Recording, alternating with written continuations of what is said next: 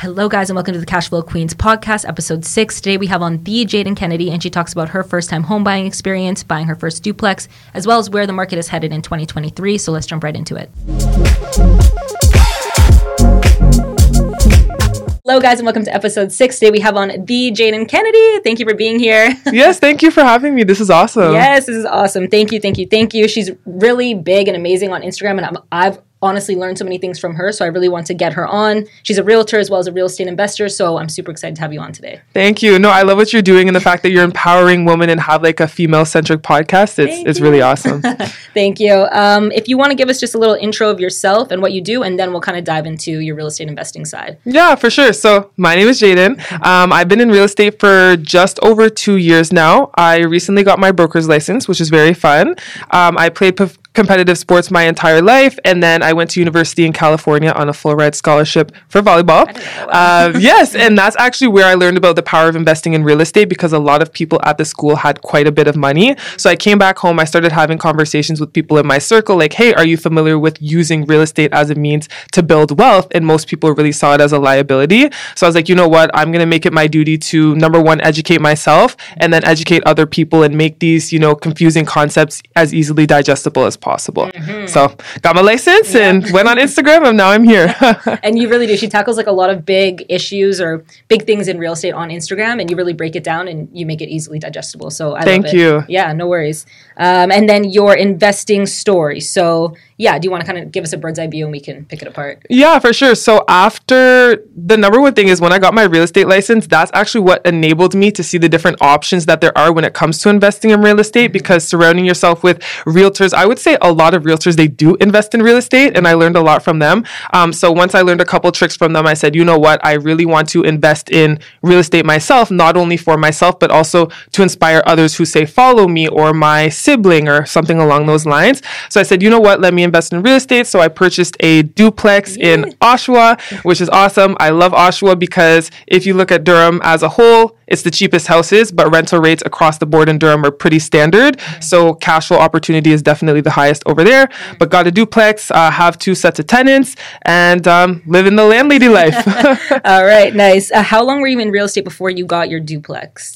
I was in real estate for probably a year and a half. Okay. So okay, nice. Not too long, but I was able to leverage, other people and then the technique. So for example, my parents, I added them to my pre-approval just to increase my buying power. Because, a few years ago, 10 years ago, you could buy a $300,000 house with say $15,000, $20,000 down. Yeah. That is not going to get you much today, right? Yeah. So I leverage my parents. I'm still using my own money the same way that you said you plan on doing. Yeah. But you just have to be careful with that, because you can leverage your parents to increase your purchase price, but that doesn't necessarily mean they're going to be able to help you on a monthly basis. Mm-hmm. And of course, as your purchase price goes up, your monthly payments go up also. So you have to make sure that you're able to take care of that also. For sure. Okay. And why did you decide on a duplex? Okay, so I like to, similar to you, I like to learn through other people, right? So I listen to a lot of podcasts, talk to a lot of realtors, and the majority of them have 2 big regrets. Number 1 is they didn't purchase a multifamily, and number 2, they sold too soon. A lot of them actually say that they didn't actually want to sell their first property, so my goal is most likely to hold this property as long as I can. But especially with, the fluctuation in interest rates and stuff right now, it's really nice to have those multiple streams of income to sort of offset inflation and all of that stuff.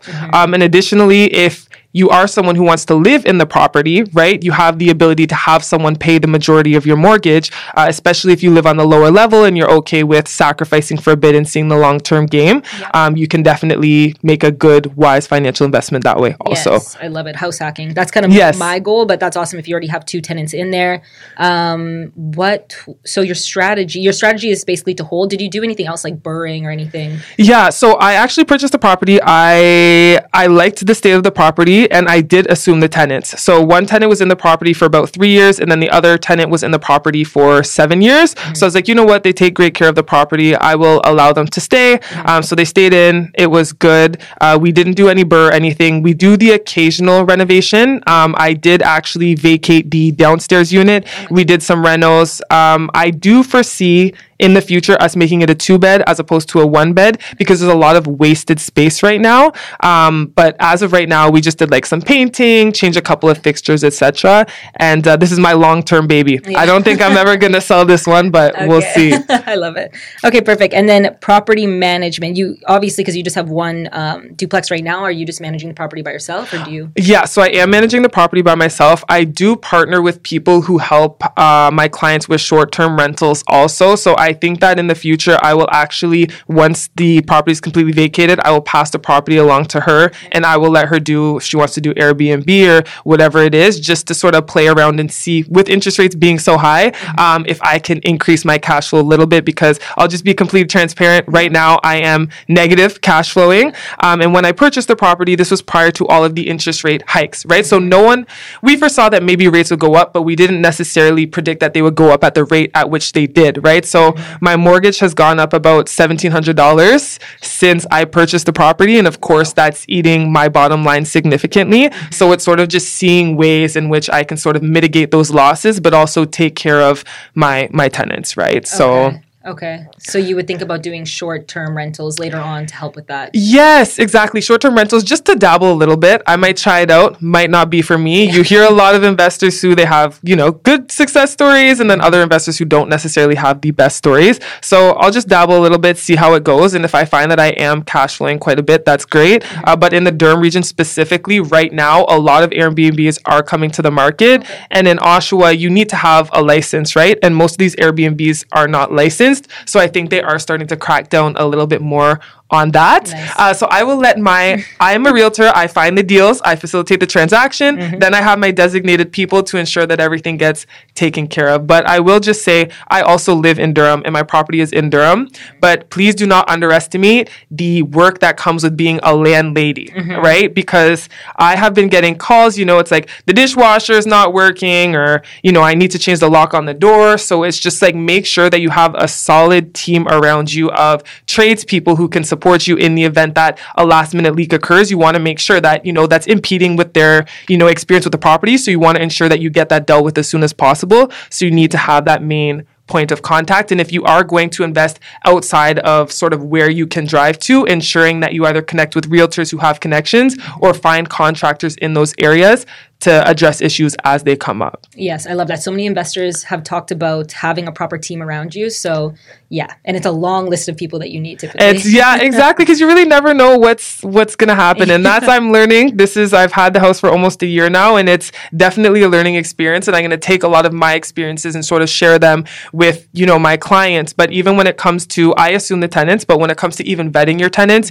you want to ensure, one thing I'm going to do from now on is I'm going to go talk to all the neighbors, right? I want to get the down low, what's going on in the property, how the tenants are. Other realtors that I know, they will actually get the tenant to sign the lease agreement at their own property. So the realtor will say, hey, look, I'm going to pop by, please sign these, documents, and they will go to the property. And one time, one of my colleagues, she specifically said no pets, right? And they pulled up to the tenant's house and she had a Doberman. And she was like, okay, this is not happening. Like, you literally said that. Now, once again, we have to be careful with like the whole tenant rules. Yeah. But she was like, okay, that's a red flag. She sort of lied on the application, and the house was messy. So that's also a way, if you want to take, the next step of precaution, to do something like that. Okay, I like that. No one's talked about that before, so that's awesome. In terms of strategy, would you try anything else out, like student rentals in that area? I think they're kind of popular. But yeah, so Durham College, the nice thing about Oshawa is there's like Trent, Durham College, UOIT, quite a few universities. But at the end of the day, with students comes risk also, right? So I don't know if I necessarily have the stomach for that type of thing yet. I do, for example, have a client out in Windsor who rents out, and I know some people who go to school in Windsor. So as long as you really get the right tenants, you're totally good to go. I know someone else who rents per room in Peterborough, and they cash flow quite a bit to students also. So just if you're going to rent to students, make sure that you vet them properly. There are a lot of students who are respectful, and there is a lot of opportunity for cash flow, but you just don't want to shoot yourself in the foot with the people that you bring into the property. For sure. So, yeah. All right. Okay. And I was going to ask about location. I know you kind of dived into it a bit, but it's funny. I've been hearing a lot about Oshawa in the East. Is there like a specific reason you focus over there? Yeah. So number one, a couple years ago, Oshawa was the fastest growing city in Canada, right? So that's awesome. We have the GM plan, which is building, you know, all of the trucks. And we're also in the GTA, probably the cheapest city or one of the cheapest cities. So for people who, you know, we're expecting, say, 500,000 people to come to Canada a year, the majority of them are going to land in Toronto. And a lot of them are going to trickle down to the outskirts where the house prices aren't as high. So for me, when I look at Oshawa, I am 100% biased. I live there. I have my investment property there. But in terms of long term, we're always going to see the growth. We're always going to see the demand because it is lower in terms of entry point, in terms of income and stuff like that. And like we sort of alluded to before, the rate at which houses are appreciating and the rate at which our salaries are going up, it's not sustainable. So if you can get something within Oshawa and have decent or comparable rents to the other, you know, remaining cities, I would definitely recommend doing something like that. Okay, amazing. Yeah, I typically only look at the West. I'm like thinking of Niagara or something like that for when I choose to invest, but so many people have talked about the East, so it's something I... Yeah, exactly. It really depends on where in the East you go, because for example, like I have clients in Belleville. Belleville is awesome. It's a little bit further out than, say, Durham region, but you're not going to see the same appreciation that you see in Durham because it's close enough to the downtown core that you'll still have that demand and appreciation. But at the same time, with high appreciation, sometimes comes more of a correction. So we did see our average house price go up by a couple $100,000. But at the same time, now that the market has corrected a bit, we have seen our prices go back down to in the 800,000s, right? So that's something to also keep in mind. But that is why I like to buy and hold. I am not more, yes, the flips are cool as long as you find the right property, but on average, real estate doubles every 10 years, right? So it's like as long as you hold the long-term game, the ebbs and flows, it really doesn't matter that much. Yeah. Ooh, spoken like a seasoned investor already. Thank you. I love That's it. the goal. That's the goal. But so where, like, in the West do you usually... I was thinking of investing probably like Niagara, St. Catharines. I like the GO train, just went over there, and... I don't know, short-term rentals over there because it's kind of like a all year round like tourism. Yeah. So I do like it over there, but I don't know. Now I'm thinking about the East too. The East? So I'll give you a cool story really quickly. So I had clients, they actually reached out to me via Instagram. It was 4 friends. They put their money together, their purchasing power to increase it because they weren't making enough to purchase on their own. And we actually bought a property, not we, like I helped them, in St. Catharines. So they bought a property in St. Catharines and it had the potential to be a 2-unit dwelling. So what we actually did is it was a single unit, and then we went in, we added an additional unit, and now they have it rented to 2 different people, and they're making money off of that. So it's really important for people to see when they go to purchase a property, not only, okay, yeah, it has 2 units, but can this be converted into something that has multiple units? Because that's really where you're going to force the appreciation and build sweat equity. Because my clients, by purchasing the property as a single family dwelling, adding an additional unit, they are going to reap the rewards of that, and the buyer is sort of going to pay a premium for that. As opposed to my clients buying the property already as a couple units and then paying for someone else's work. You know what I mean? So I'm a really big fan of that. I'm trying to get more into duplex conversions. There's a few seasoned realtors, specifically in Oshawa, who only do duplex conversions, which is fun, but it's just really finding different ways that you can, 1, leverage your investment, and then number 2, increase your purchasing power to get the highest ROI. Okay. Yeah, no, cool. I've heard a lot about that, but I am still confused on some things. Like, what do you have to look for specifically to see if you can convert it to a duplex? You can convert it to a duplex. Yeah. So, well, number 1, you can check with the city just to see if the zoning is even allowable. Because if the zoning's not there, then you're not going to be able to change it to a duplex. Number 2, you're going to have to pay attention to even like driveway space, right? You got to make sure that there's going to be enough parking. You got to make sure the ceiling height is there.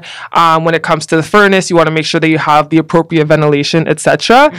So it really depends on even the municipality and the city, but they do have, like, for example, Oshawa has a guide that literally tells you everything that's required to ensure that the property can be converted into a duplex. That is cool. I like it. Yes. No, it's just ask, once again, talk to the right people and you'll be set. If you are someone who has money, like, talk to me or talk to Alex. We're very well versed when it comes to these things, but as long as you have the capital and you surround yourself with the right people, you're going to make money. Yeah. And there's so many different strategies that you can use instead of just buying like I don't know, a residential home as an end user, you can do all these different strategies and make money. And make money, exactly. Or what we were talking about before, like house hacking, right? Just having someone else help you pay for your mortgage. And then when you go to purchase a property, using your projected rental income to increase your pre-approval so that you can have more. So that's another thing that I do with a lot of my first-time home buyers is you typically get pre-approved for 4 to 5 times your income. Say the combined incomes are 100,000, you're going to get approved for between 400 and 500,000. What is that going to get you today?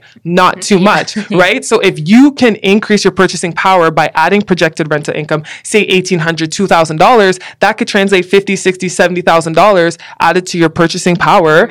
And then not only are you purchasing the property, it might be a higher mortgage, but you have someone paying a significant chunk of your mortgage. So in terms of your overhead, it's significantly less, which is going to improve your quality of living. You can still order your Uber Eats or do whatever you want because you have someone else who's helping you with your mortgage. Yes. You know? Okay. I love it. All the mortgage hacks. For that, do you have to talk to an A lender, and do they only use like 50% of the income and then add it to your bottom line? So it really depends. Like I even have entrepreneurs. Most of the clients that I work with, they do tend to work with A/mostly B lenders just because they are entrepreneurs, and you know, A lenders, they don't see them as attractive, but they do use, yes, exactly, a portion of the rental income and add that to your income to increase your overall purchasing power. Okay. Yeah. Something I was unclear of, but that's good that you just cleared it up. I like that.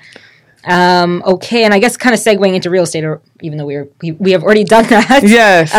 So you've been in real estate now for, you said, 2.5 years. Yes. And do you specifically work with just investment clients? Yeah, so I like to see all my clients as investors. They might not necessarily consider themselves investors, but I'm not going to let anyone buy a property that I don't think they're going to reap the rewards down the line. So I always try to get properties that are under, I always say you win on the buy. Right? As long as you win on the buy, if there's ebbs and flows in the market, it doesn't really matter. But if you can get a deal on the front end, in terms of appreciation and equity, you're always going to win. So something that I like to tell my clients, I'm not the biggest fan of condos, if I'm being honest, for first-time home buyers, just because of the condo fees, right? So if you have, say, $400 or $500 a month condo fees, that's going to significantly decrease what your pre-approval is. And at the end of the day, that's $500 that is not going towards your mortgage and building you equity. In addition to that, the older the building gets, the higher the maintenance fees become, the more unattractive your condo becomes to purchasers, right? So I always recommend, even if someone's going to buy considering buying a pre-construction as a first-time home buyer, if you have the means to, let your money be tied up for 3 years, that is completely fine. But what I would recommend is go find a condo that is close to a new pre-construction development that's going to be built. Compare what that purchase price is to what they are currently selling the units for in, say, the platinum rounds, right? And try to purchase a property ahead of that completion so that when the time comes and those, first-year investors are offloading the properties, you have a bit of leverage when it comes to resale because you can sell for significantly lower, but because developers are building in the area, it's most likely highly desirable in terms of like location, transit, amenities, etc. Yeah. So that's sort of what I say. Like a little condo hack. I like it. Yes. And then also, if you're buying a detached house or semi-detached, I always say buy the worst house in the best area. Don't buy the best house in the worst area. Just long term, you can literally sell your property due to its location. It doesn't matter what the property looks like. If it's in a good neighborhood, say close to good schools, some people will specifically only look at certain neighborhoods because they want their children to go to a certain school. If your house is located in an undesirable area that's not safe, people are not going to want to bring their families there, which is going to significantly decrease your buyer pool when you go to resell the property.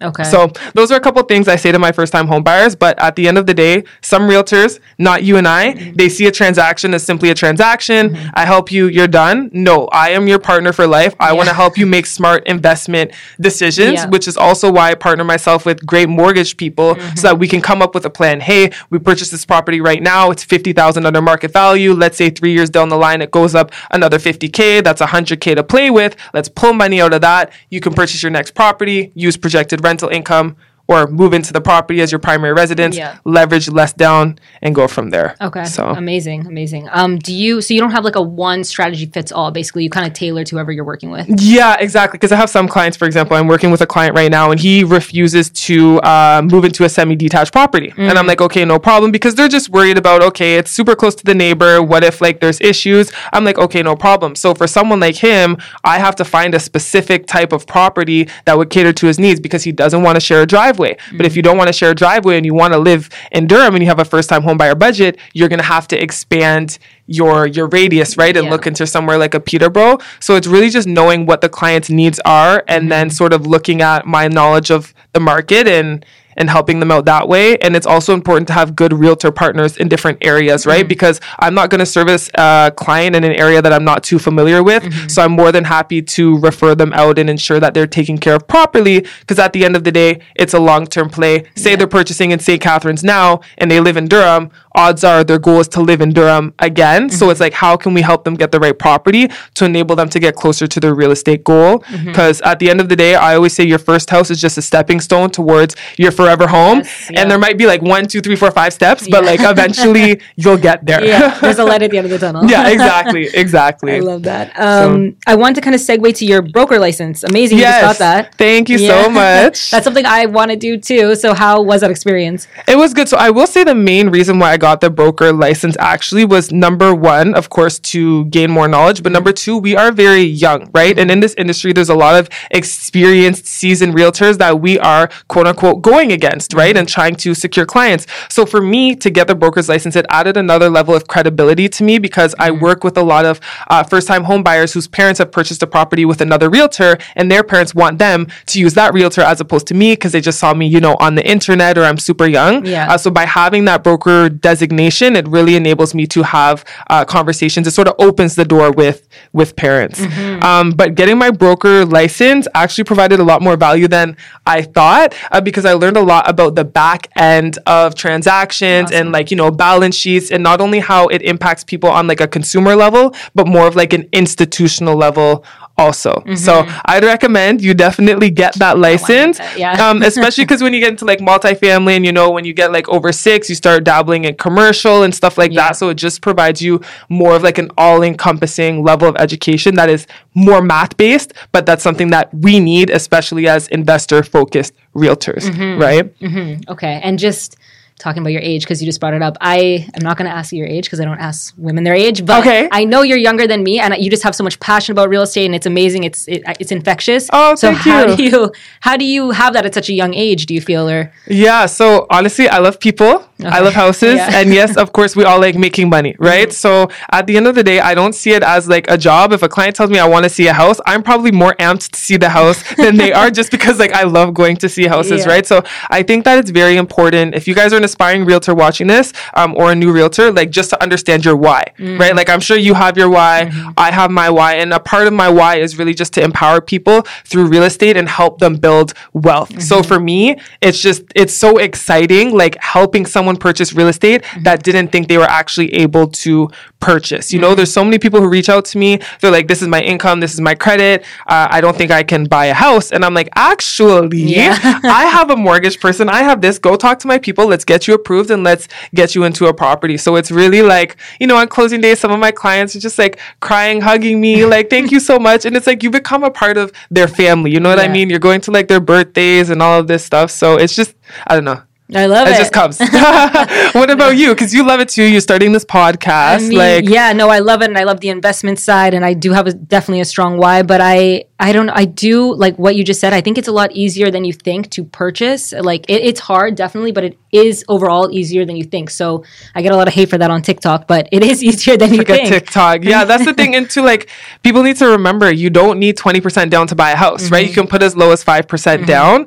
So if you're looking at a $500,000 house, that's $25,000, or $600,000 house, you're looking at $35,000, right? So as long as you have the down payment, closing costs, you can't forget closing costs, 1.5 to 3% of the purchase price, and a good credit score and the income to, you know, back it up, you'll be good. But the biggest issue I'm seeing today in today's market is just interest rates. And that's not only hurting, you know, entry-level buyers because they can no longer qualify with the stress test. So I do want to clarify. People are saying, you know, it's a crash. I don't say it's a crash. It's a correction. And there's not less demand. It's simply that less people can qualify to purchase homes. But I think that as the interest rates start to go down and we start to hear that interest rates are going to come, you know, hikes are going to come to an end, that we are going to see a lot more people coming back into the market.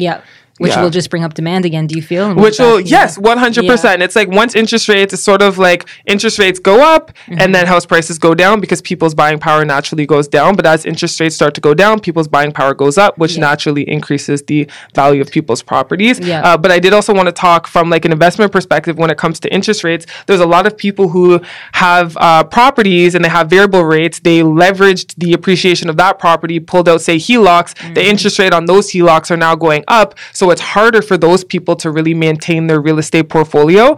So for those people, I do foresee they're going to have to make a decision once, you know, the Bank of Canada sort of lets us know what they're doing, because some people are just way too tight when it comes to cash. They're stretched too thin. So for people who are looking to also get into the market, there may be opportunities because either number one, they're an investor, they're stretched too thin, or number two, they purchased a property at the peak and the interest rates are just too high, or number three, people are going to renew their mortgages and they're getting, you know, slapped in the face and they're not going to be able to afford that. So I do think that there's going to be a lot of opportunities for people in the future. And I'm also seeing, specifically in Durham, people who purchased flips earlier on last year when the market was hot, thinking that the market was going to continue to take that trajectory. And now they're listing the property even at a loss because they need to offload it. So some people are saying, you know, now's not a good time to buy. I think there's always a good time to buy as long as you're purchasing the right house for the right price. Exactly. Yeah, right? I love that. There's always deals to be had, especially in this market. That's what I'm seeing too, is things going for under what they bought it for. So there's definitely deals to be had for sure. Yeah. I didn't even realize the time. So I'm just going to ask you some last questions. Okay. Just some good conversation. Flying by. What are your end goals as an investor?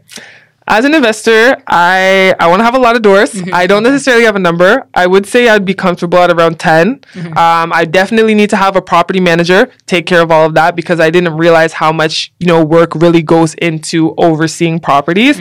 But yeah, just really diversify my portfolio, maybe do a couple joint ventures. And yeah, live my best life. What about you? We could do a joint venture together. Okay, sounds good. I'm down. No, I want to have 5 doors before I'm 30, so that's kind of my goal right now. 5 doors, not properties. Yeah. And so that's my goal. Right now, I am looking for a JV, so yeah. Okay, good. Putting it out there. And probably house hacking my first couple properties, as well as taking advantage of Bill 23 that just got passed with the ADU, basing it 3 units on 1 lot. So yeah, that's something I definitely want to do. Okay, good. Yeah, if you guys are looking for JV partners, hit her up, right? I love it. Okay, amazing. Well, where can they find you on social media? You guys can find me at Jayden Kennedy Real Estate, Facebook, Instagram, TikTok, YouTube. If you want to see some food reviews for Durham, check out YouTube. Jayden Kennedy Real Estate. Awesome. Okay, well, thank you so much for being here today. I really appreciate it. That was awesome. Thank you. You're welcome. Thank you for having me. Thank you so much.